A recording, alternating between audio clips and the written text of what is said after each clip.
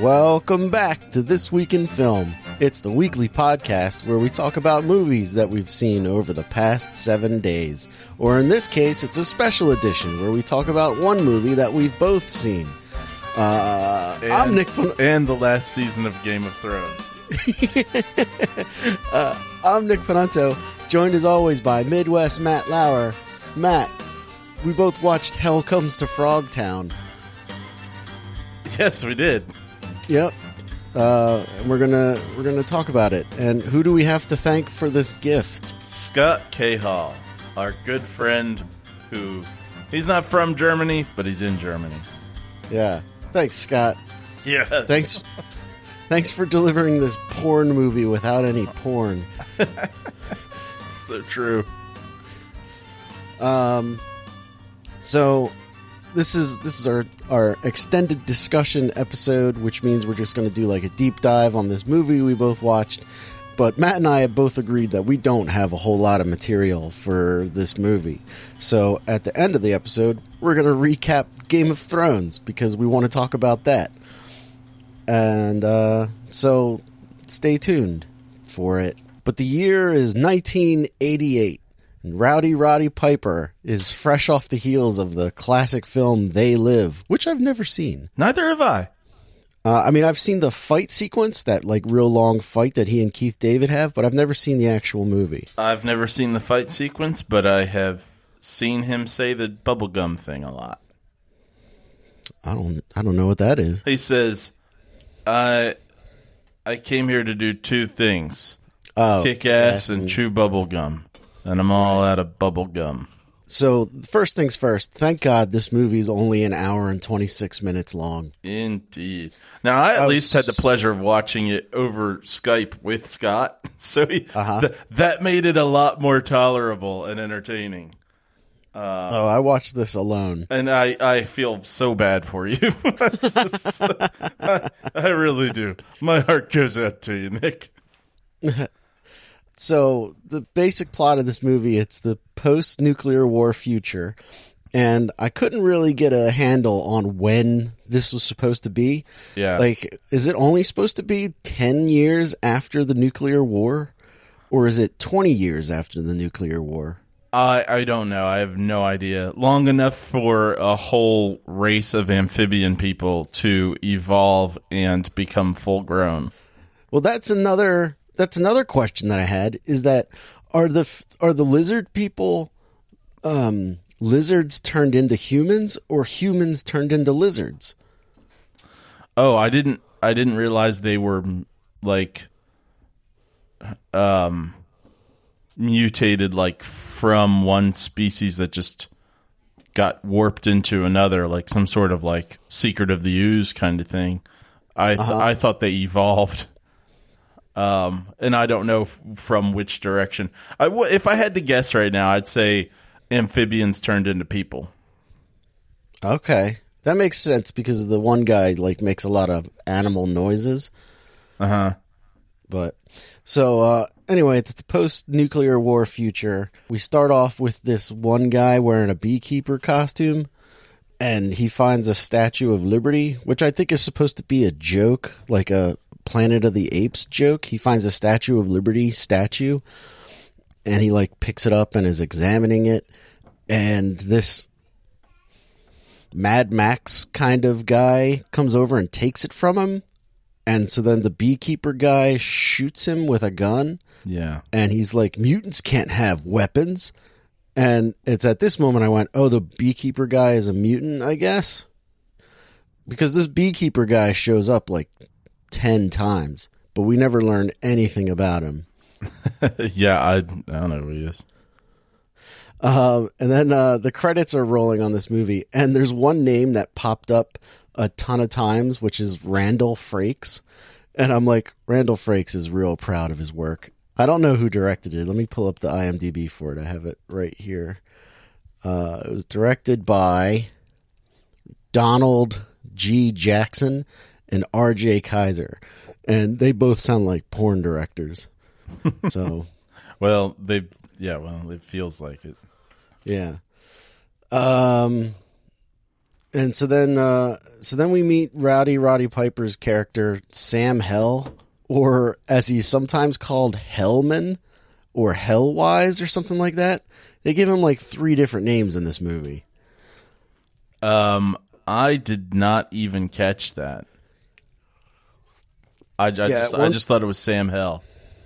At one point, the blonde lady, who in a text you referred to as James Woods.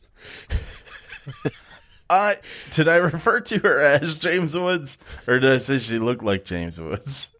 It doesn't matter. Because, yeah. I said to Scott when she first showed up, I was like, I gotta look this woman up because I'm pretty sure she's James Woods' sister. She's not. Jamie Woods. Yeah. Well, and he was saying, no, I think she's Roy Scheider's sister, which I could see that too. But I still feel like she looks more like James Woods. There's something about her mouth that's got James Woods' lips. I think it's the cheekbones and the nose that really make her look like James Woods. Because like once you said it, I couldn't unsee it. Yeah, yeah. I think Roy Scheider and James Woods have similar features themselves. I disagree. But Roy Scheider's just a really attractive man, and James Woods is. He looks like an asshole. And it starts off with Sam Hell. He's like in prison or something, and some cop is interrogating / torturing him for, I guess, banging his daughter or something. I'm not entirely sure why he's in jail. Yeah. He says something smart to the cop, and the cop breaks a beer bottle over his head. And I'm like, that's not going to get you a lot of answers if you're interrogating somebody. That's just going to kill them. Or at least knock them unconscious or something. Right, yeah. And so then, like, the government bursts through the door, and they say, stop beating up Sam Hell because he's got the power to impregnate women. And yeah, he's got the super juice. Yeah. He's the most virile man that's alive, and they need him to impregnate women, and that's going to be his job, is to basically impregnate women. And so they give him some special government underwear where if he tries to take it off, it'll explode. Yeah, it's like a super shock explosion chastity belt. Yeah, it's got like a taser built into it, and it's to keep him under control. And basically, like I said, his job is to bang chicks, knock them up, and create future soldiers for this war, this nuclear war that's still ongoing, even though they talk about the war in the past tense. Now, I'm going to jump in and ask you a question here. Uh-huh. And I know we haven't gotten through the entire plot yet, even though there's not much more to it. But what was your takeaway in terms of Sam Hill's attitude towards this job? He didn't seem to want to do it. Yeah. And then there are other moments where he's kind of like winking at the camera. Like, yeah. All right, if I have to have sex with all these ladies, I guess I will. Like that first woman that he rapes, and he's like, oh, I don't want to do this, but I guess I will. And they like give her a roofie in order to make her into it, but we'll get to that. And then, like, I guess they introduced that there aren't very many men left in this society at all, so it's a lot of females, including his female army, and then this one, like, super tough female soldier whose name I just keep writing down as Chlamydia. Oh God, I can't remember her name. It's like Centrilia, and so I just went with Chlamydia. She's pretty hot, though. I mean, like 80s hot. I kept likening her to Mia Jovovich. Oh yeah, all right, I'll give you that. She had that like wet, slicked back hair. Yeah, her hair slicked back the whole time.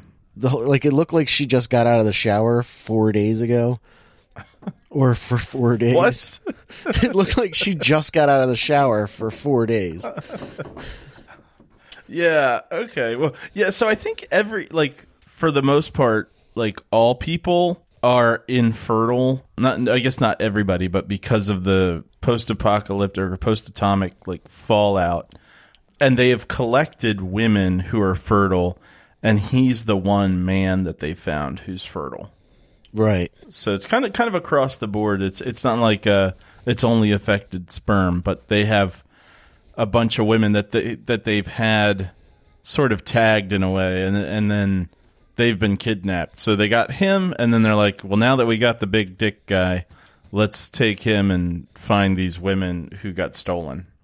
Right. And the women that got stolen are pacifists or something, and they refuse to escape. So Rowdy Roddy Piper, Jamie Woods, and Chlamydia have to go save them. Let's call her Mia Jovovich. I'm going to keep saying Chlamydia because I wrote it down 100 times. But they decide to infiltrate hostile mutant territory in this pink, obnoxious car because they're women. They have to drive in a pink car. From, like, the 20s. Yeah.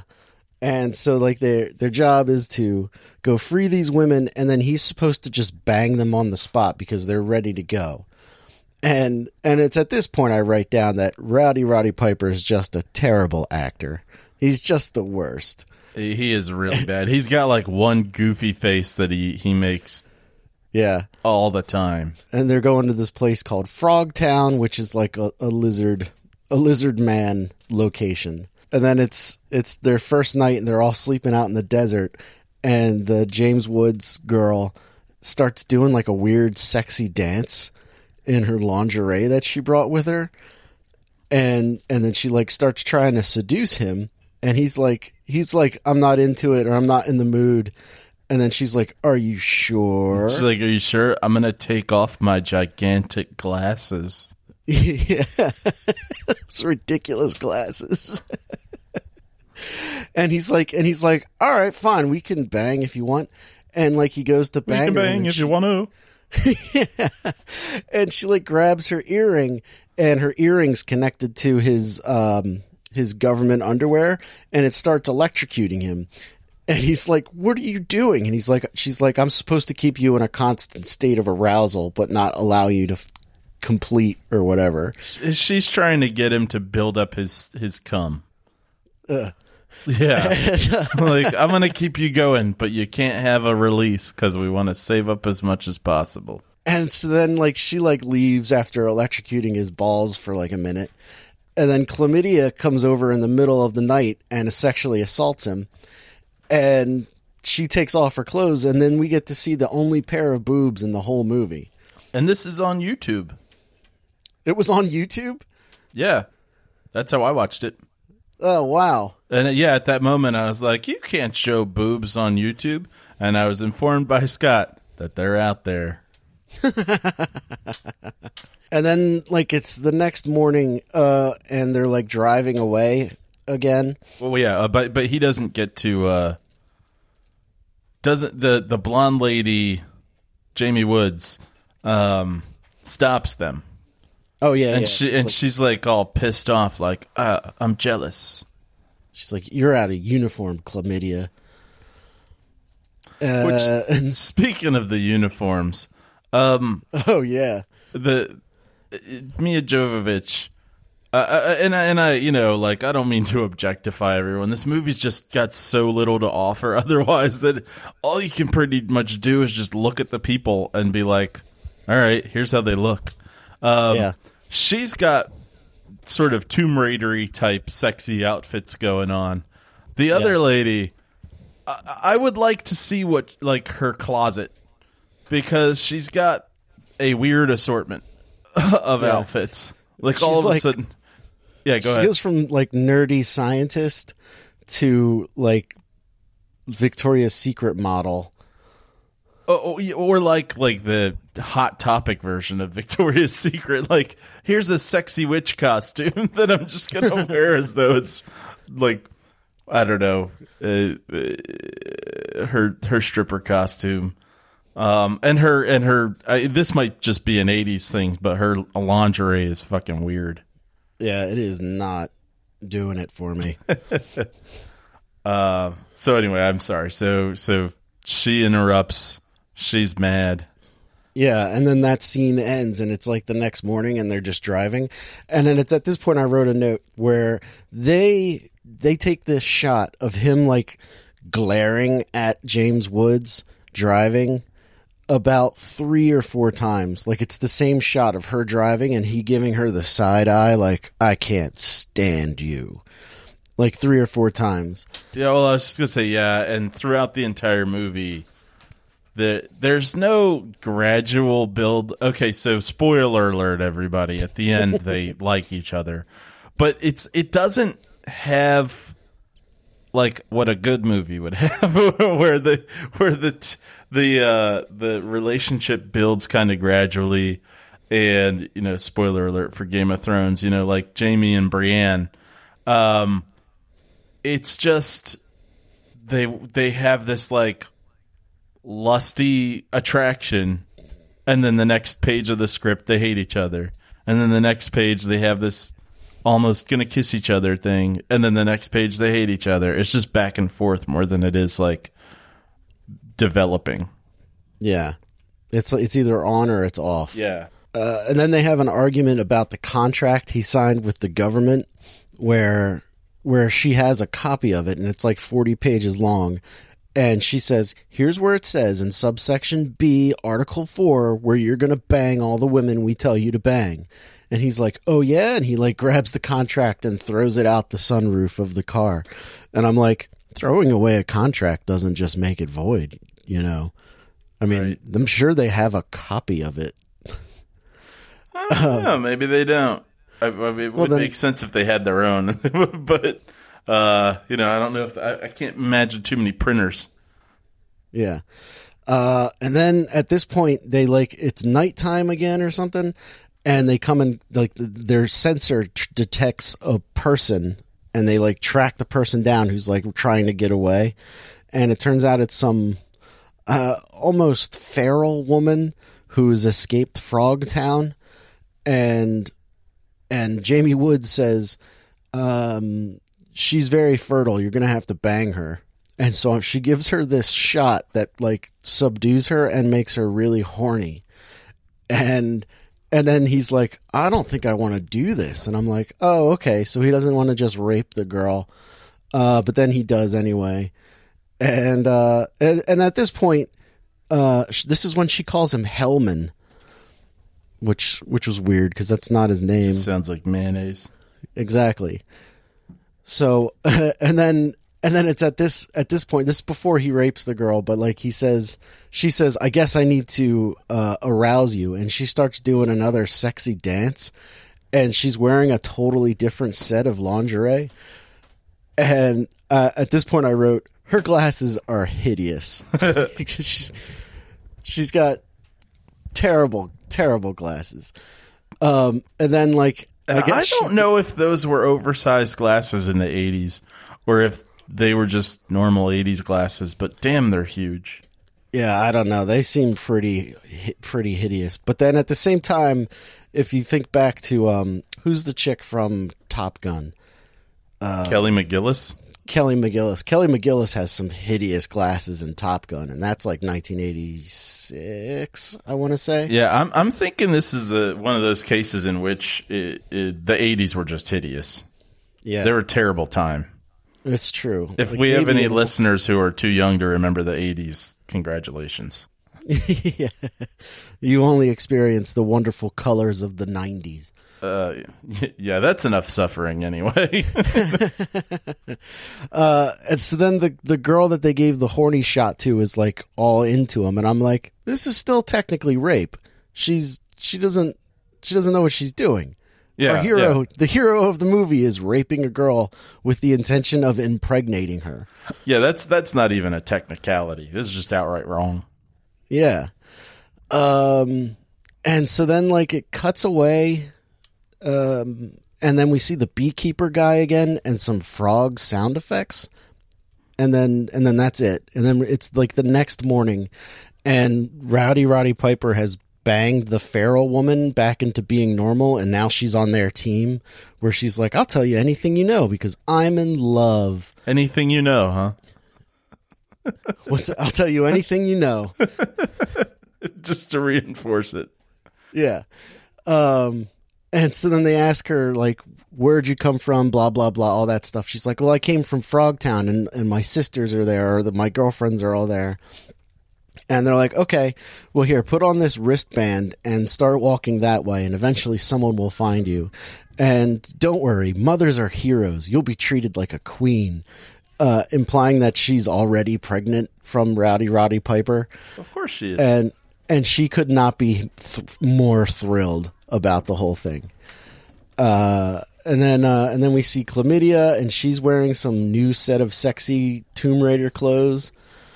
And then Rowdy Roddy Piper and James Woods have to go on foot, where she puts on this BDSM costume with like a chain around her throat, and they have to walk to Frogtown, which is just some old factory.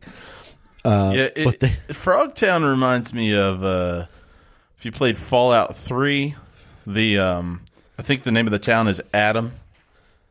Or probably any of the towns from Fallout 3. I know what you're talking about. Yeah. Until they get inside, then it's like a Megaton? non-entertain. Oh yeah. And then once they get into the kind of the building that they're in, it's a non-fun version of that cantina from Star Wars. But there's not really much music going on. No, it's awful. It's, first off, they've got no electricity, it seems, but they have neon lights being powered. and they've got a guy whose job it is to turn this hand crank, which powers a stereo. Yeah, they need some of those kids from Snowpiercer. Yeah.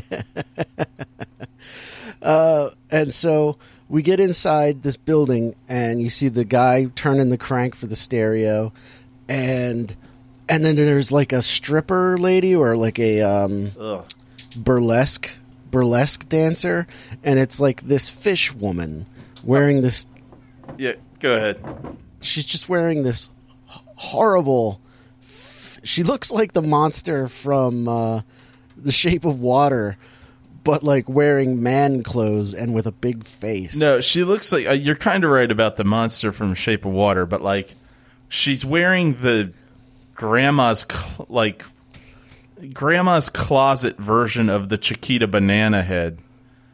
On top of like a weird like old wedding dress. Yeah. And listeners, I don't know if we've mentioned this before, but I have a strong personal distaste for Muppets and people in costumes and stuff. And this is a point in the movie at which I just started gagging because it's so disgusting. And people should not have to look at stuff like this. They're really gross. Oh God.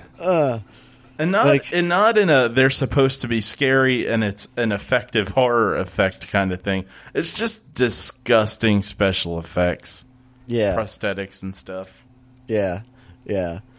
At this point, Rowdy Piper goes to the bar and asks for a drink. He like bangs on the table and says, "Bartender, drink." And I don't know what he expected to happen, but they hand him a drink, and as he goes to drink it, his eyes are already crossed before he tastes it. Yeah, I said that too. I was like, why are his eyes already crossed when he hasn't even actually gotten any to his mouth yet? And then when he does drink it, then he crosses his eyes again.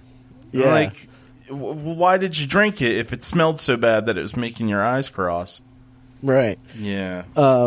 I think it's because he's a terrible actor. I think so too. And then we meet like an old friend of his.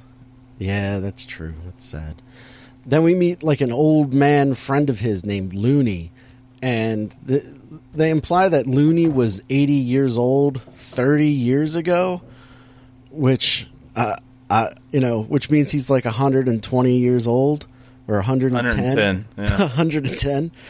And the only thing that I can say about Looney is that he just looks like he's got some great teeth. For an old man who lives in the radioactive wasteland, he's got some great teeth. Well, and aside from Mia Jovovich, who, again, I thought was rather attractive, this guy is probably of all the people in the movie, he's got the most actual like character to his face. Yeah. Like, I'm not saying, like, I want to be looking at him, but I'm like, hey, wait, you seem like a normal human being. Okay. You have more than 3 expressions. He definitely looks like the kind of guy who's probably in a ton of Westerns from the 60s. Yeah, something like that. I could also see, like, if he were to play characters like this one more, he might fit into, like, a Jim Varney corner of the universe. Yeah, I could see that, too. And then the loony guy takes him to meet the guy in charge of the bar, who's like this lizard man, and then like they sit down to eat this dinner called slush, and this got like a genuine laugh out of me, where slush is just ground up lizards and ground up turtles, and it just looks like cream cheese and green jello. Ugh, I just threw up in my mouth. And I forget what the setup for the joke is, but basically Rowdy's like, what is this? And he goes, it's a ground up turtle and ground up lizard. It's called slush. It's pretty good. And that made me laugh. I was like, that's pretty funny. And then the lizard man watches Rowdy eat the lizard turtle mix, and he's like, excellent. He's got this, he's this horrible lizard monster man, and he's just so excited to see a man eat lizard goo. It's so awful. It's just so awful. And then, like, basically, he makes a deal with the lizard man to sell James Woods to her, or to him, for something, for some reason. And it's all part of their plan to rescue the women that are trapped. And then they make a deal, and the guy hands him a beer, and it's like a real beer. And it's been so long since he had a beer, and it's a Coors Original. And all I could think was, I don't think I've ever had Coors Original. I've had plenty of Coors Light, which is gross. I've had like 2 Coors Lights, and there's a reason I haven't had more. Yeah. But like, I've never had a Coors Original, I don't think. The Banquet beer. And so that was that. Is that what it's called? The Banquet beer? Yeah, that's like Sam Elliott's voiceover in the Coors Originals commercial, where he's like, the Banquet beer. I don't even know what that means. Get yourself a Coors Original. And so then this is when I had the question, has it been 10 years since the nuclear war, or 20? And then are these monsters humans turned lizards, or lizards turned humans? And then the lizard man asks Rowdy, can James Woods' wife, or James Woods' girl, dance? And then this is my favorite part of the whole movie, some other lizard man who comes over, who I guess is like the mayor of Frogtown, and he comes over and gets real mad that they were doing this underhanded deal, and Rowdy starts to argue with him, or the other lizard man starts to argue with him, and the guy just yells, shut your hole. That got you, huh? It really did. Because he's just like, shut your hole! And it comes out of this frog lizard's mouth. It's so funny. I'm gonna copy and paste it into this part of the show. So right here is where you're gonna hear it. Shut your hole! Yeah, that's pretty funny. We've never done a sound effect before, so I wasn't prepared to respond to something that didn't happen. Boy, it was great. Shut your hole! And then Rowdy gets punched in the stomach, which he gets punched in the stomach so hard he's knocked out. Yeah. And then there's more lizard man yelling. And then when Rowdy wakes up from being knocked out, the fish lady's trying to seduce him, which is really gross. Like, she just looks so nasty. It's the worst. Yeah. And then while she's trying to bang Rowdy, his government underwear starts beeping. If he gets too far away from James Woods, his underwear starts making this beeping sound as a warning to say, if you get too far away, you're going to get electrocuted in the balls again. And so his crotch starts beeping, and it's like nothing like a loud beeping crotch on an espionage mission. Like, who could imagine that they'd get separated during their mission? And then I wrote this note. Imagine being on set while they're making this movie. Like, how would you react to any of this happening? I would probably spend most of my time trying to have conversation with Mia Jovovich. Because it's I think it's at this point where James Woods is like down in like a cavern, and Rowdy's like up on some balcony watching them, and they're like telling her to like dance or get ready for the dance of the three snakes, and it's this lizard man with these beekeeper dudes like and I'm like, what the hell is going on? Like, how did this movie get approved to be made in any way? Oh yeah. Yeah, there's no excuse for it. Yeah. And then they take James Woods to like all the other women, and these are the women that she's supposed to save. And now this is where I get really confused as to what's going on, because all these women start erotically draping these silk cloths over James Woods, and I couldn't figure out, are they seducing her, or are the scarves making her really horny? Is that what's happening? Like, do you know what was going on there? Oh, not at all. No, I have no idea what was happening there. Because she was really into it. Yeah, she seems like she is. Like, there's something about her that seems like she's enjoying it. And then she's like, I guess they actually put a name to the thing, like the Dance of the Three Snakes. And then she's like, wait, what's that? I'm out of here. Yeah.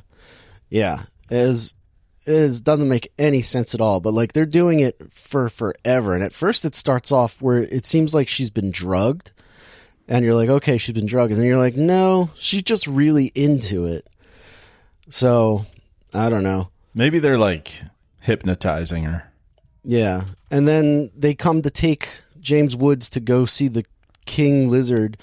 And she's you've called her James Woods so many times now that I feel like someone out there, depending on how many people actually listen to this commentary on Hell Comes to Frogtown, well, I guess it's not commentary, but whatever. If they miss that, like if they're driving and they miss that conversation where we're talking about her looking like James Woods, throughout this whole thing, they keep hearing you say James Woods, but in all these situations, like then she's putting on this lingerie and then she takes off her glasses. Anyway, continue. So she says, she fights back a little and tells the women, we need to fight back. We can free ourselves from this. And then the one like leader girl is like, you may be right. And then some other people come in and take her away, and then they lock the door, and she like turns to the camera and she goes, then again, they don't do anything. I thought that was kind of funny. I did enjoy that, where she's like, we will fight back. Maybe not. And then Roddy Piper is rescued by the fish lady, and then she gets stabbed in the heart with a big drill bit, and then he kills a lizard man. And hey, did you get the impression that he and the fish lady knew each other, like had some sort of like backstory or something? Not he and the fish lady, but James Woods and her did. Like they knew each other. Okay. Because they had like some secret code word where it's like, I still love you, or something like that. And that meant everything was going as planned.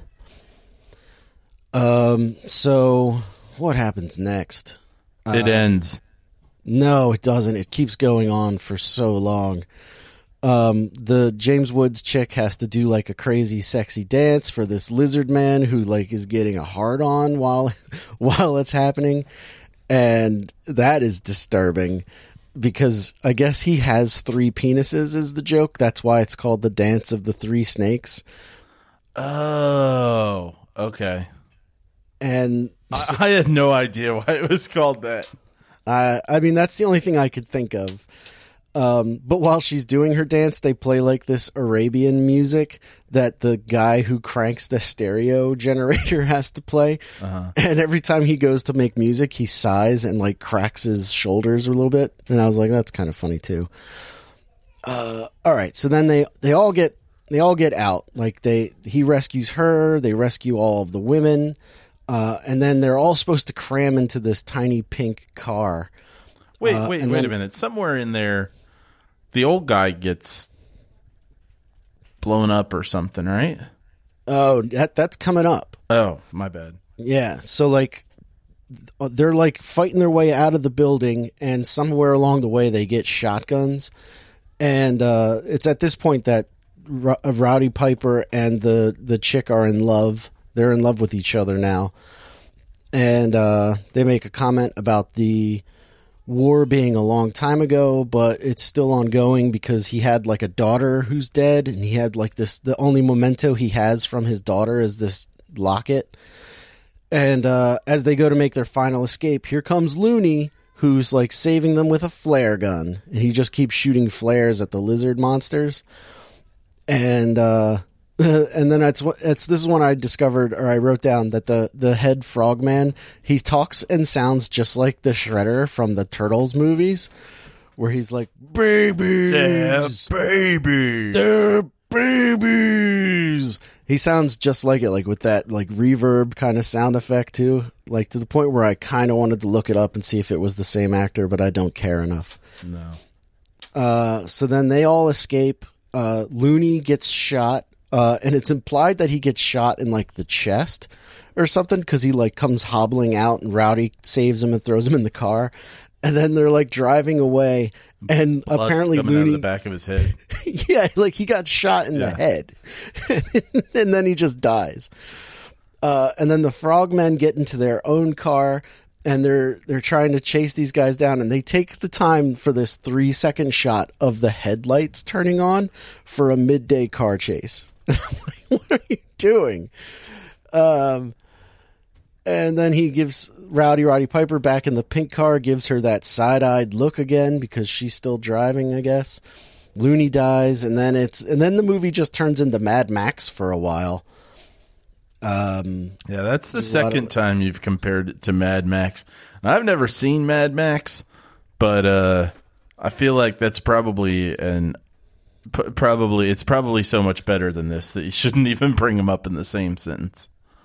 Yeah. Well, I mean, the Mad Max is just because it's a post-apocalyptic car chase. Oh, yeah. No, I get what you mean. Yeah. I just feel like if you could talk to this movie, you'd go, you wish you were Mad Max. Oh, yeah. It really wishes it was. It really does. And then Chlamydia gets cut somehow. She gets this little scratch on her arm, and then she can't fire the gun anymore. And then it's revealed that the cop at the beginning of the movie who cracked the bottle over Rowdy Piper's head is like the main bad guy of the movie or something, or just another bad guy. Like he's the guy who's been selling weapons to the mutants, which is illegal. And then they have this drawn out sequence of Rowdy Piper killing him. And he's where he like jumps over a boulder or something, and then there was something really weird about that fight. I have a couple of notes about the fight. First of all, he's got this grenade launcher that no one ever uses, which I found very annoying. Like they try to use it, but it doesn't work. And then like he's like, hand me my sword. And like he could just grab the sword himself. Like his hand is right by his sword, but he wants one of the pacifist women to hand it to him. Anyway, so he gets the sword and throws it at the cop, and the cop just starts leaking red paint all over the desert. There's a weird Star Wars wipe. And then he comes across his body because he's going to finish the job. And you can clearly see that the body is breathing. Like you can just see him breathing in and out. And then it's when I realized that the cop looks like he could be a young version of Curly from City Slickers. Like if you took Curly from City Slickers and Jack Palance dyed his... Yes, thank you. I couldn't remember his name. He's like a young Jack Palance, but like if he was already an old man. So there's that. And I wrote the note, we better see this grenade launcher get used. And we never do. And then I noticed, like, I don't think you'll get this reference, but I'm pretty sure that this is the same location where Captain Kirk fought the lizard monster in the classic episode of Star Trek, because it looks a lot like that place. So if anybody knows at home, let us know. Is this where Kirk fought I think it's called a Gorgon from that episode of Star Trek? Is that where the fight took place? At the same place in Hell Comes to Frogtown? Because it has a very iconic looking rock feature behind it. And then the fight goes on for forever. And then Rowdy's fighting the frog lizard man again, and he's getting ready to knock him off a cliff, and he grabs his sword and chops off his hand, and they cut away to him falling off the cliff, but his hand is still attached to his body.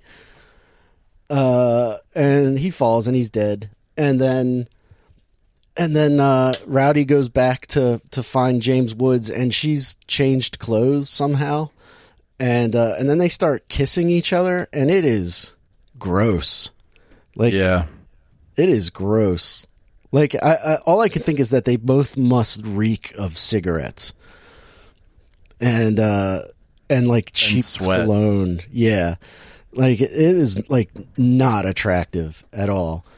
And then he goes up to Chlamydia, and he's like, hey, here's my only memento of my daughter. Now it belongs to you. And then Rowdy Piper gets in the car to drive because he's a man, and the man has to drive home. And then James Woods tells him that after he's done banging all the girls in the back of the car, that he gets to bang her. And he's like, a soldier's work is never done. And that's the end of the movie. Thank God. Yeah. Oh my God. It is not fun. It was not a fun movie to watch. No. And I'm amazed that you made it sound like there's that much plot.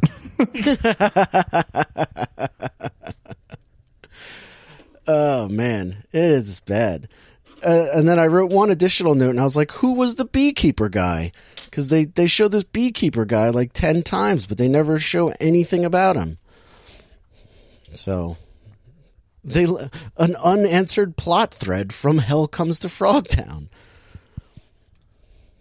All right, so that was that movie. I thought that was going to be a 10-minute conversation.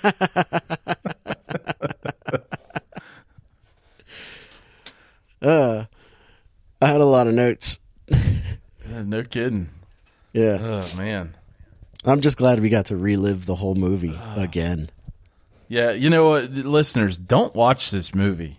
No, don't watch it. It's not worth it.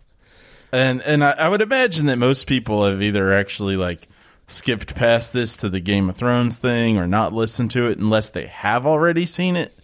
And if you have already seen it, and so you wanted to hear this discussion about it because you've already suffered through it, God bless you just for having watched this fucking movie. I mean, if you're curious at all, like, do like a quick YouTube search of Hell Comes to Frogtown, and Matt says it's just available on YouTube, and just skip through it till you get to the lizard monsters and just take a look at them and then turn it off. Which is probably an hour in. You're not wrong, probably. Yeah, I mean there are a lot of different like previews and stuff like that on YouTube too, so you can just get a sampling of it and see how disgusting it is, and then not watch it. Yeah, it was not a fun movie to watch. Like, I would have much rather not seen that. Yeah. Was that the first time Scott had seen it? Yeah. How did he feel about it? He did not get much enjoyment out of it either. Good. like I don't think there were many moments where the movie like actually just like had our attention. Like if there were a point that, you know, one of us went like, oh, there's a fly on the window, and started talking about the fly on the window instead of the movie. That didn't actually happen, but it could have if a fly had shown up. What do you think this movie was rated? probably. When was it? 88? 1988? Did PG-13 exist yet? I think so. I think PG-13 came out because of the second Indiana Jones movie. Yeah. So it was probably PG. PG? Yeah. Jaws was PG. Well, that was in the 70s, though. Yeah, I don't. Without PG-13 existing, I don't think this would have been R. Well, this was 88. PG-13 existed then. Did it? So, well, then maybe PG-13. Yeah. I guess I could just easily look it up. Because, I mean, there's hardly any language in it, and there's just the one set of boobs, which I think you're allowed a PG-13, like, one setter. R. It's rated R. Wow. And there's a sequel, apparently. Yeah, made for TV. Return to Frogtown or something. Frogtown 2. Zalone Gridsjack. I feel like that's a German. Yeah, I think the title I saw on Wikipedia was Return to Frogtown. Anyway, don't watch it. In the sequel to Hell Comes to Frogtown, the mutant frog leader of Frogtown kidnaps a professor and forces him to make a serum that will turn everyone into frogs.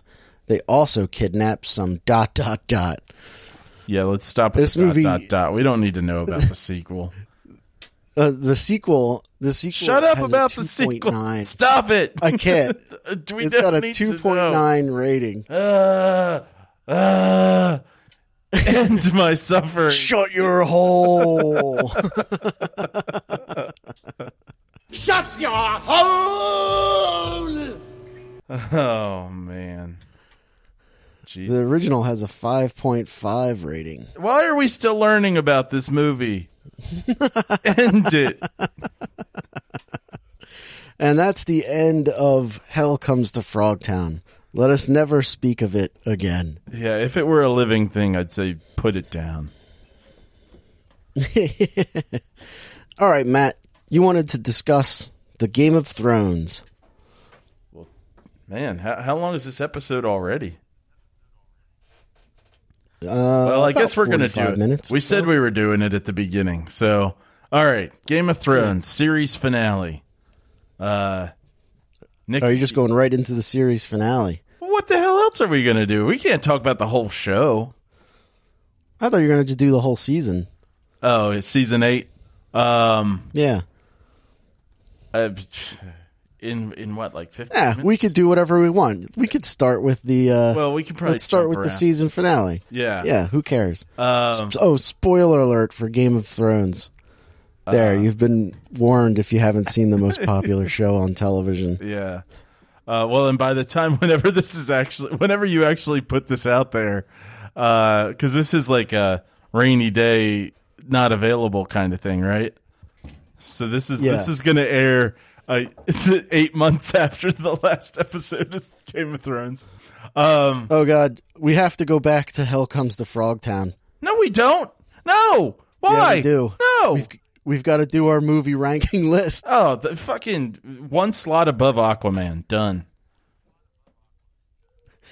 Really? Are you saying it's better than Aquaman? Yes. Do you want to know why? You want to know why? Yeah. Because it's an hour shorter. I'm guessing 0.5 stars. Yes. And a no as far as recommends Jesus go. Christ, no. And then me, I'm also going to put it towards the bottom. This is going to go at the bottom for me, the very bottom. Worse than Batman and Harley Quinn. In the new number 67 slot. Fair enough. And also 0.5 stars and a no. That's the end of Hell Comes to Frogtown. Kill it. Let us never speak of it again. Till Nick remembers he wants to do something else with it. All right. So Game of Thrones. Okay. Okay, so let's start here. For the last episode of this, what was an epic journey, what was your favorite part? Of the last episode? Yes. Let me think. I'm trying to remember the whole episode. It definitely wasn't the end. Yeah, just try to remember any part of it that you actually enjoyed, if you can. Yeah. I'm just going to go ahead and say this. Any other episode of this show, or at least any episode from another season, you wouldn't have a hard time having something come to mind. Right. Yeah, you're right. Yeah. So I don't even know if you will have a favorite thing, but I'm just saying, like, any other one, you'd be like, well, there was this thing and that thing and these great points. I would say when the dragon melted the Iron Throne, but it didn't matter. Like, if there was any kind of a build up to that, it would have mattered. Yeah, I have mixed feelings about that, because I feel like they do say at some point that dragons are supposed to be these really wise creatures, so it sort of makes sense. But at the same time, it gives the dragon a sort of like personification that, I don't know, it was weird to me. Like, it felt kind of corny. Oh, yeah. It was bad. Okay. Yeah, I mean, it was like totally out of place. It didn't make any sense. And it was right after Daenerys dies, but like, why would it melt the throne just because she was dead? Like I guess because he can't attack Jon Snow because he's a Targaryen. Well, and that's something that, like, have you read the books? I have. Yeah, that's not true at all. At least in the books. Thing? Yeah, no, the dragons killed a bunch of Targaryens. Yeah? Yeah. I don't remember that. Yeah, because there's a whole group of people who, like, there's like a whole race or nationality where it's like all these kind of rejected Targaryens. I want to say it's like Dornish people have Targaryen blood in them. And that's why the one character who was never in the show, just like, he's like, I'm going to go ahead and I'm going to join this dragon queen and be her husband and, fly on dragons and stuff. And then he shows up and the dragon's like, rah, and just burns him. Like that. Oh, yeah. I remember that guy. Yeah. Oh, yeah. I forgot all about that guy. He wasn't in the show at all. No. So that was like a long drawn out thing where, like, she was saying that she would marry him.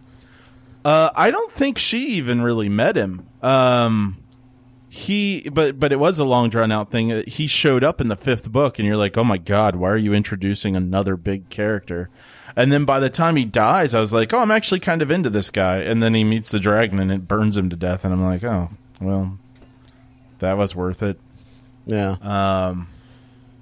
But okay, so some things from the last episode. Why would they let Tyrion talk? Why would they let him talk at all? Right. Like, he was about to be executed. He's still a prisoner. And he just walks on up and they're like, hey, you shut up. And then he's like, you know what? No, I think I'm going to lecture you all and decide who's king. Yeah. What the fuck? Let me lecture you all while I'm still wearing handcuffs. Why? Well, not even only why would they let him talk, why would he even be brought there? Yeah. It doesn't make any sense. And then be allowed to lay out all of the rules for the new means of government as though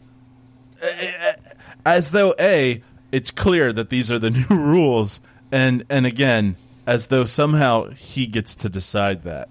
And it really is like he's decided it and they're just listening to him. Like, he's like, yeah, so here's what we have to do. And they're just like, oh, okay, well, he's telling us what we have to do. So clearly he's tapped into the know, Why is he even still alive? That's why is he and Jon Snow still alive at all? Like, shouldn't Jon Snow have been killed by Grey Worm, like, the minute that what? The minute that he confesses? Because seriously, like, what the hell? As far as anybody else knows, the dragon picked her up and took her away. Yeah. Nobody else was there. Jon Snow, who I guess I can appreciate it because he always tells the truth, when he walks downstairs and goes, "Hey everybody, I have some news here. I have good news and bad news. You know the Dragon Queen?" And they all say, "Yes, we do." Yes. Remember how she was alive? Yeah, I deaded her. She dead now. Sorry. Whoops. So anyway, and then Tyrion, since he's up there doing his thing and telling everybody what's what, then starts going into like, we should with Peter Dinklage's shitty fucking accent. "I'm sorry, everybody. He's not that good." I disagree. Peter Dinklage has very expressive eyes. I won't deny that. If he were acting only with his eyes, he would be brilliant. But he doesn't. He talks, and he's not that good at it. And so anyway, I think he's wonderful. Yeah, you and everybody else. But anyway, then he's like, "All right, so what do we have?" I can't do a good impression of Peter Dinklage's bad accent, but anyway, just do his voice from Infinity War. Oh God, no thanks. Oh, well, it's pretty much the same. It's just louder. But then he's like, "We have to find someone with a good." He turns into Arnold Schwarzenegger. "We have to find somebody with a good story." And then he starts talking about stories in a way that seems like the writers are just stroking themselves. Uh-huh. And who has a better story than Bran? Everybody. Everyone has a better character. story than Bran. Exactly. He's the most boring character. And he was in the books, too. I'll say this much. He in the books, it's clear that he's going to be a very important character because he's probably got more chapters than anybody. But they all suck. They're boring all so as hell. Boring, yeah. Yeah. And so not only does he have a shitty story, but then it's like, hey, we should make him king, although we've got no real understanding of what his powers are or what he actually even is. Uh-huh. And then they're like, yeah, Bran the Broken. What a great story. He got snapped in half, and we don't know anything else about his story. We've seen him turn his eyes white, and we don't even know what happens then. He just sort of disappears and wargs into something that we never actually see. Right. And then he's like, so Bran, since I'm running things here now, will you be the king?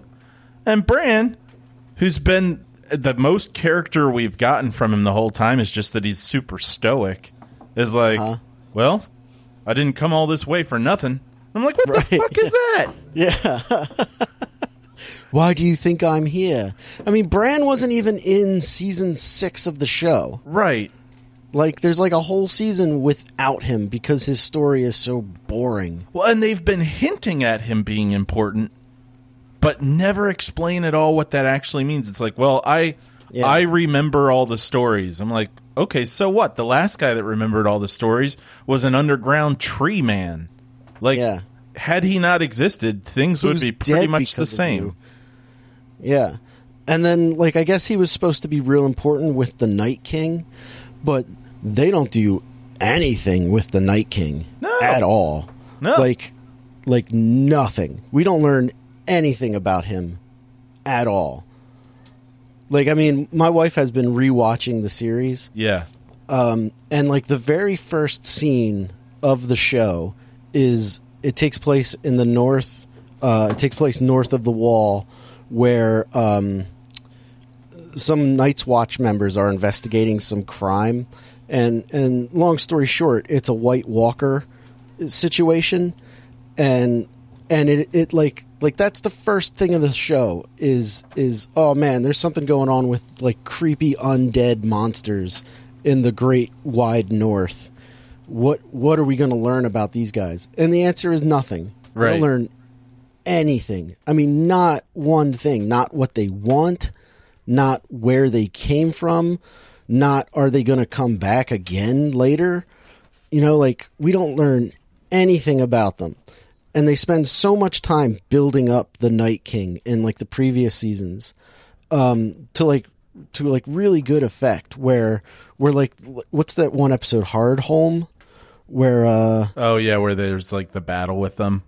Yeah, and, like, that episode is kick-ass. And then, like Jon Snow and his, like, what's left of his army gets away, and the Night King is, like, standing at the edge of that dock, and he does, like, the raise the dead, and, like, all of the dead come back to life. And you're like, oh, man, this guy is really powerful and really amazing. And it came up with one of my favorite memes of the last couple of years, which is, like, the Night King with his arms out, and he's like, come at me, Snow. But like, you've got, like, this character who's set up who hasn't had one single line, and you're like, this guy is really powerful and really important, and I can't wait to learn everything about him. And we don't learn one goddamn thing. No. And honestly, I don't need to know that much about him other than in terms of Bran's importance. Like, I'm like, you know what? Go ahead and leave the backstory of him mysterious, but, like, give me some sense of why he wants to kill Bran so much. Yeah. Like, what is he? What is Bran? And what, or what does the Night King know? Or what does he just want? To get from him. Yeah. Does he want to kill everything? Like, is that his goal, is to destroy all life? Because then what? Well, I mean, I guess you could say that about anybody. You know, okay, so everybody wants to rule the whole kingdom, and then what?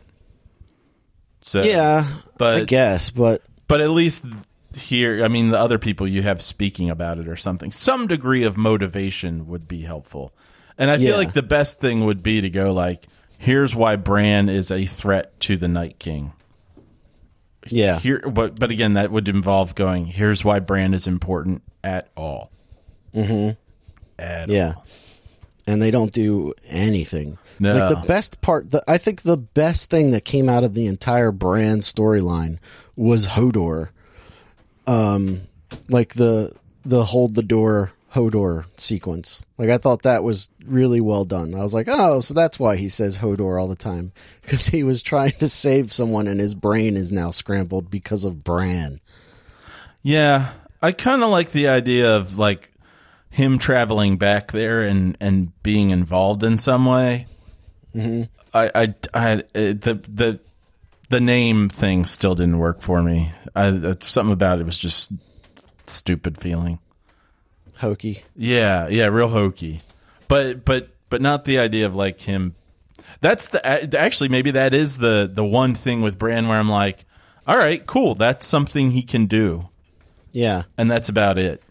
Like before this season, there was, like, all kinds of, like, theories that I read on the internet, and, like, one of them was that Bran was the Night King. Yeah, and that like, he had come back in time, kind of a thing, and he was coming to kill himself, kind of a thing. Like all kinds of, like, fan theories that were, like, interesting or thought provoking, and the show just decided to not do anything. No. Yeah, and like, what is the three-eyed raven? Yeah. You know, like, that's what we see the most of Bran, is him having stupid dreams. Yeah. So anyway, so speaking of Tyrion and him being there when he shouldn't have been, and people letting things happen that are stupid, why would Jon be allowed to talk to Tyrion? Why, you know, like, why? Or why would he? Why would he, if he wanted to talk to Tyrion? So Tyrion gets imprisoned, right, for being a traitor. Uh-huh. You and your incestuous queen with this conflict going on, who doesn't seem to trust you anymore. You're going to say to her, "Hey, I'm going to go down and talk to that traitor for a while." Right? Like, yeah. Why would that happen? You know, I think that's the moment that they'd be like, yeah, you can go talk to him. And when you're on your way out, I'm going to fucking jail you too, because clearly you're on his side. You're plotting against me. Yeah. And then you know, Tyrion has a conversation. Like, Tyrion has made a lot of bad decisions. He's pretty much caused a lot of these issues, and he hasn't made a good decision in like 2 years. Yeah, like, I think even longer than that. He used to be the smartest character on the show, and now he just kind of guesses about everything. Well, and throughout the whole thing, I mean, he's been trying to talk, pretty much keeping his family safe. So it's caused a lot of problems. And then he has one conversation with Jon Snow, and Jon's like, all right, yeah, I guess you're right. I should go kill the woman I love. And he changes his mind that quickly, and then it's done it's done even more quickly. He walks up there and he's like, hey, babe. And she's like, hey, you know, I really do love you. Let's try to make this work. And he's like, okay, Shank. Yeah. It's so anticlimactic. Yeah. It was the worst. It's just like the show's got to end. It's got to end. Wrap it up. And then when everyone's like, yeah, you know what? We'll get on board with this stupid thing. Let's go ahead. Let's go ahead and make Bran the Broken our hero who runs the kingdom. And then someone goes, you know what? No. Nope. I, his sister, will not allow it. Not in my kingdom. Yeah. I will be queen. Well, that's right after she says, but his junk doesn't work. Yeah, that too. And then you've got the council who's put together by Bran the Broken. And who's on that council? Well, we got Sam, who just needs to be important because show's got a show. And somehow he's just like the most important member of the Maesters. And then, you know, I don't know who else is there. Tyrion, who just does nothing but screw things up.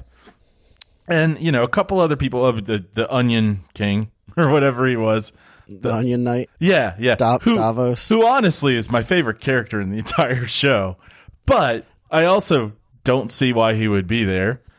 He should have died. Like so many of the characters that are still alive at the end of the show all should be dead. Yeah. They should all be dead, which would have freed up a whole lot of screen time for the characters that make it to the end. Oh yeah. I mean, if the Night's Watch or the Night King fight had actually had any consequences, yeah, there would have been a lot of space for important things. Yeah. And then we got Brienne, and we'll have to come back to her in a minute. And then you got Bran or Brom. Uh-huh. What the fuck? Yeah. Why? Yeah. Why at all? And like what the conversation they're having at the end, where it's supposed to be kind of funny for some reason, about like needing to take care of the brothels and stuff. Mm-hmm. I'm like, yeah, I guess that actually kind of fits for him. So again, why? Why would this guy be in charge of something important? Is it really, or is this just supposed to, the show needs to end on some comic note? Yeah. What the hell? It's like the end of Star Trek The Next Generation when they're all like sitting around having a card game. Although the end of Star Trek The Next Generation was good. Ugh. Well, this sucked. Fuck you, It did writers. suck. It did suck. Like, I mean, it was really bad. I mean, I think I said this before, but like it took an outstanding television program for, I want to say 6.5 seasons. It was really, really good. And then it turned into just a mediocre TV show that seemed afraid to make difficult decisions. Yeah. So like I was saying, my wife has been watching the series over again. In the first season, they've literally got soldiers killing babies in their mother's arms. Like that's how like raw the show is. Uh-huh. Like and how unafraid it is to take like chances. And then in this season, you've got nobody important dying, nobody like, and that's like what was the main, one of the most compelling features of the show is that you didn't know who was going to survive. Like, important characters, just because they were important didn't mean they were going to make it. Like, when Robb Stark dies, like, that's crazy. Like, because he was basically the main character of the show at that point. And then he's just dead, and then someone else becomes, like, the main character. So, like, at any moment, all these people you care about could just be gone forever. And then in this season, nobody dies. And they fight through the craziest war that there's ever been, and they all survive. Well, and with it being so you don't know who's going to die, like almost random in a sense, it's very different from other things, and it definitely feels like it's not being done for the sake of the plot. It's the consequences of people making decisions that could be good or bad, and some people just winning fights that it's like, yeah, they could. And then here, instead of, if you want to have things turn and go like, all right, we need to bring this all together in some way, let's, as we incorporate some sort of order to things, have it be at least really good. They're like, hey, you know what? We're going to do things for the sake of plot conveniences, and who cares whether they're good or not? Yeah. It's like things coming together with purpose, and it's the stupidest purpose. Yeah. And then you were talking about Brienne earlier, and I wanted to like mention how all of your powerful female characters in this show spend the last 2 episodes just crying. All right. I will defend to some degree. This is going to be a bit of a walk. Okay. So if a lot of things had been done slightly differently, so Jaime going up north to begin with should have been just, I need to make sure that we kill the White Walkers. So I'm here for that. And I'm only letting you know that Cersei is sending other people because we need to know about that so it doesn't end up screwing up this fight with the White Walkers. Right. And I'm going to leave as soon as it's done to go back to her. I don't have a problem with him sort of deciding to go back to Cersei. But in terms of being surprised, like he should not be running back because he's like, hey, wait a minute, they're going to go kill Cersei. Oh no. Like, yeah. So anyway. Well, like it also, I mean, Jaime Lannister's story gets totally wrecked in the last few episodes too. Like I feel like he should have died during the long night. Like, well, we could say that about anybody though. But I mean, like if like my theory going into the last season is that Jaime was going to be the one that killed Cersei. Like if it wasn't Arya, it was going to be Jaime. Because, you know, that's kind of where his storyline was going, where he had finally like completely turned against her, and he would be the one that brings her down because he's the only one who could get close enough to her to do it. Kind of like how Jon Snow kills Daenerys. I thought that's how Jaime was going to kill Cersei. And then like basically he just runs back to her because he's in love. I don't have too much of a problem with that. I thought for a moment maybe he would be the one killing her, and I was like, nope, he doesn't have it in him. And all of this growth of his throughout the whole show, I think it makes sense actually that he would, like someone being addicted to something, be almost broken free and then just give in. And so I don't really have a problem with that.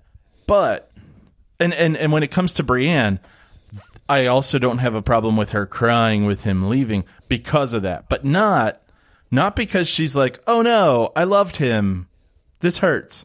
But more like, oh my God, this guy had all this potential, and I had so much hope that he would grow, that it would like solidify, and that he could be the man that I know he has in him.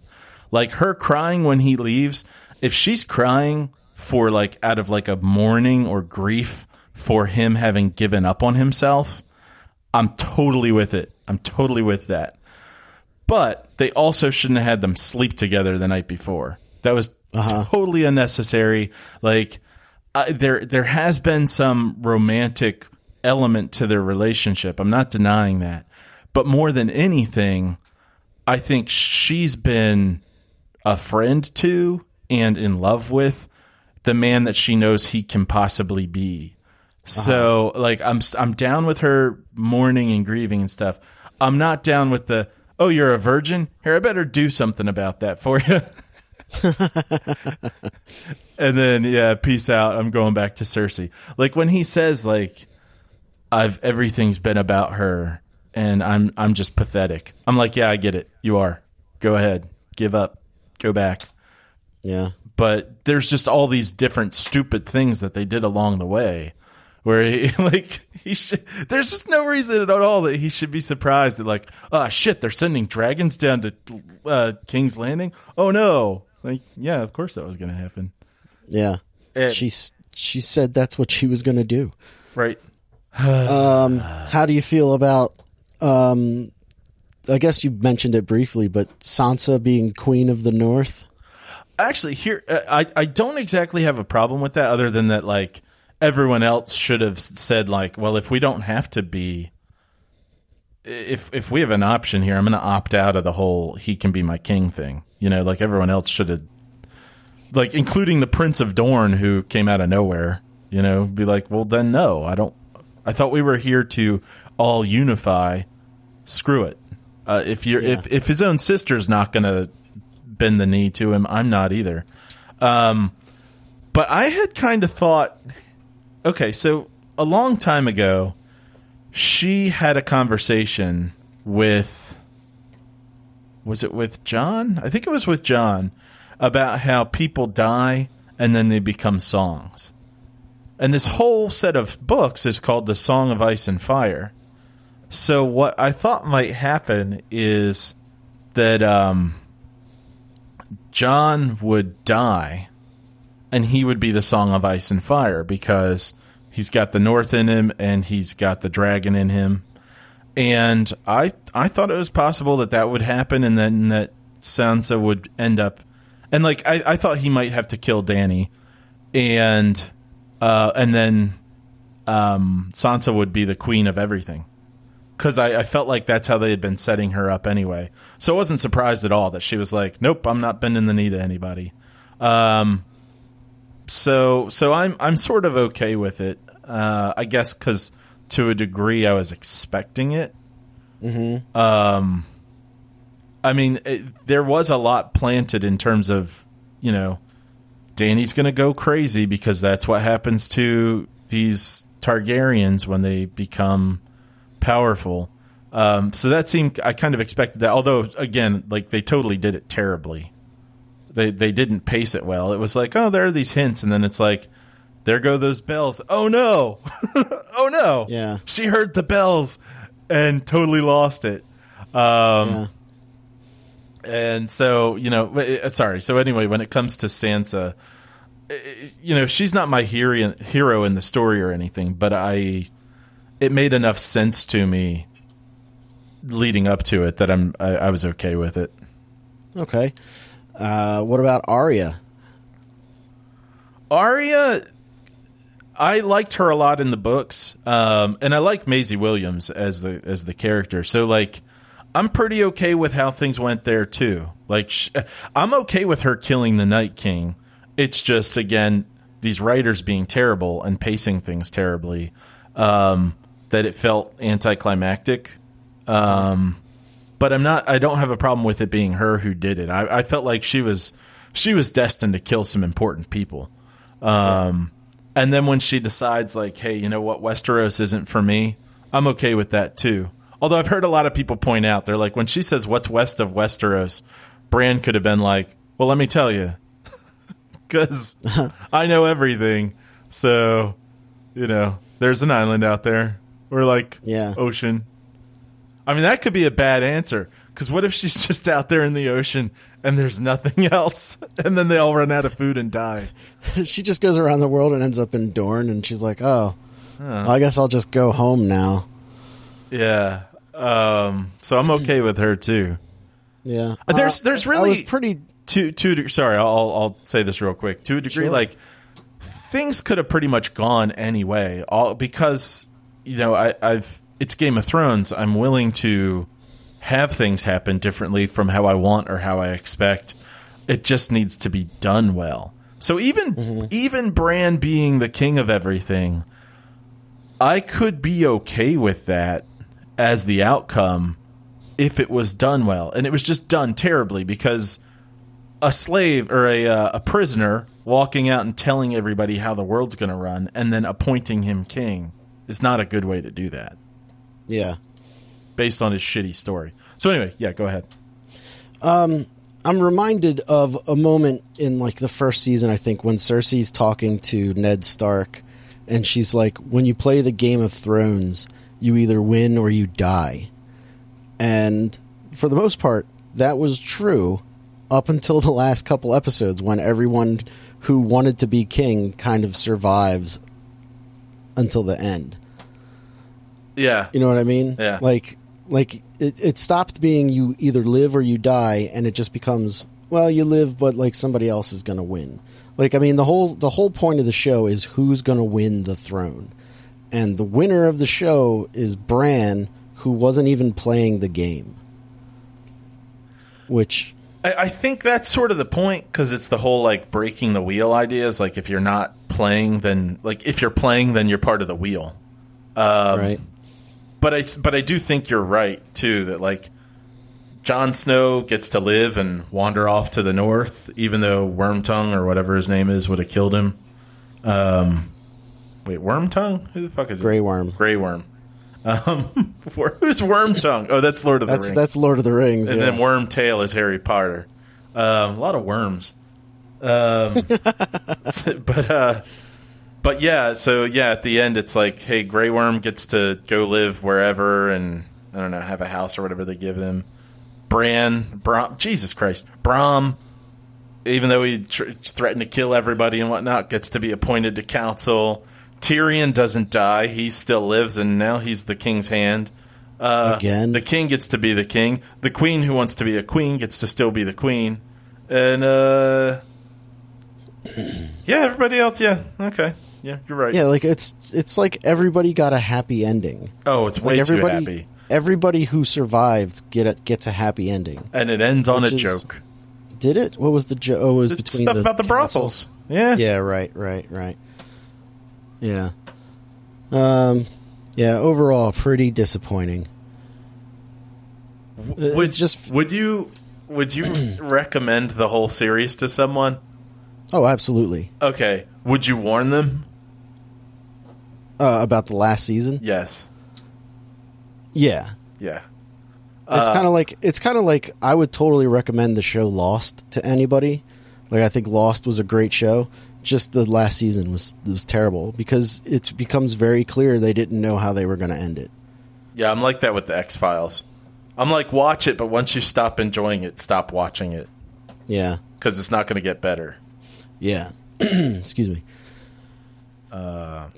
Yeah. I am interested in seeing and reading the books when they come out. Like, I imagine the books are going to come out pretty quick now that the show is over because you're not going to read the books? Oh, no, I'll definitely read them. I just have no belief that they'll actually happen. Oh, I think he was deliberate, waiting for the show to end before putting the book out. That way there wasn't competing narratives at the same time. But I had a few other theories about the show, which was I think last season, when Jon Snow and Daenerys bang for the first time, and she's like, "I can't have children," and he was like, "Who told you that?" And she's like, "This witch," and he's like, "And you just believed her." I thought that Daenerys was going to be pregnant, and then her and Jon Snow's child was going to end up being the king. The true heir to the Iron Throne kind of a thing. That would have made sense as a Song of Ice and Fire, that it's in one person there too. But they don't do anything with that at all. It just seems like there's so many plot points that they had, and they either forgot about them or just decided, well, we only have 6 episodes, so we're just going to ignore it. Well, that would definitely be one of my warnings to someone who's starting the show now. I would say By the way, there are going to be about 50 things that you think are really interesting and compelling, and you can't wait to see where they go, and they just get dropped. Yeah. And by the way, those dire wolves that seem so important. Not important at all. Nope. Whatever happened to Bran's direwolf? I think it died with Hodor. And then I had forgotten what happened to Arya's, and I was like, "Oh, I can't wait for that to come back." And then I was reminded that she ran into it somewhere along the way, and it was like, "I'm just a wolf now." And she was like, "Okay, yeah, fair enough." Yeah, I kept waiting for her wolf. What's her wolf's name? Nymeria. Yeah. To come back, and then she does, and it's like, "Hi, all right, please don't eat me." Right. Yeah. I mean, my favorite thing is, and I may be imagining it because my wife just got to the Red Wedding in the show, but like Robb Stark's direwolf, like they chop off Robb Stark's head and then put the direwolf's head on his shoulders, but apparently that's not in the show; it's just in the books. Yeah, it is in the books. I had hoped that it wasn't in the show. I was like, I didn't see it, so I hope it wasn't shown. But I think my brain has kind of created the imagery anyway. Because as you're talking about it, I'm wanting to throw up. Yeah. Yeah, like it's just so many great moments from a show that it's just really, it's more disappointing than anything that the last season was so much of a letdown. Yeah, I know there are all sorts of like Reddit threads and stuff like that where they talk about things that got brought up and lost. So it's not like it's not all out there, but it would be fun sometime just to kind of sit down and read through the plot summary or Wikipedia or something and go like, oh yeah, these were all the highlights and these were the lowlights and these are the things that got missed. Yeah. All right. Well, do you have anything else about Game of Thrones? Oh, I'm sure I have lots, but I think that's all I got for now. Okay. Well, stay tuned for a future episode of This Week in Game of Thrones. Matt, anything to plug this week? Yeah. By the time this gets listened to, I've probably already plugged it. But I started watching some videos on YouTube called Cynical Reviews. Those are pretty good. Cynical Reviews on YouTube. Okay, great. I'd say check out our website, thisweekinfilm.com. You can find out anything you want to know about the show there. And I guess if that's the end of the reel, we'll see you next week in film /television programming. See you then.